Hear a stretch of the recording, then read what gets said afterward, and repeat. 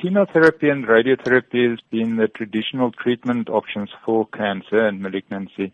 The premise that they work on is to basically attack the tumor to try and kill the cancer cells themselves. With immunotherapy, we don't target the cancer at all. What we do is we target the immune system in the patient to effectively switch it on and specific parts of the immune system. And that would then activate the immune system in the patient's body itself to attack the cancer cells. So it's actually an indirect treatment of the cancer. We are just stimulating the immune system. And how effective is it?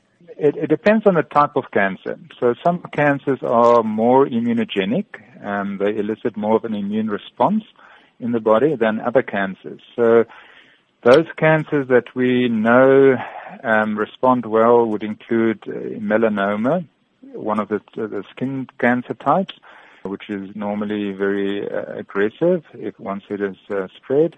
And then also other cancers, some of the lung cancers, bladder cancer, a small group of the breast cancer patients, but the majority wouldn't qualify for immunotherapy. So it depends on the type of cancer.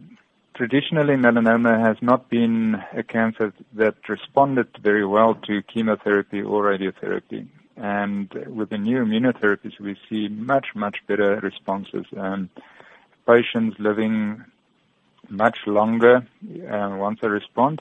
And what about any side effects from immunotherapy? In general, it's tolerated much better than chemotherapy. Most patients have very little side effects. The type of side effects, some patients have an immune response in other parts of their bodies. In other words, the immune system that is now being switched on also attacks some of the other areas in your body. So you might get an immune response in your lungs, for example, and get an inflammation response in your lungs or in your joints or in your bowels.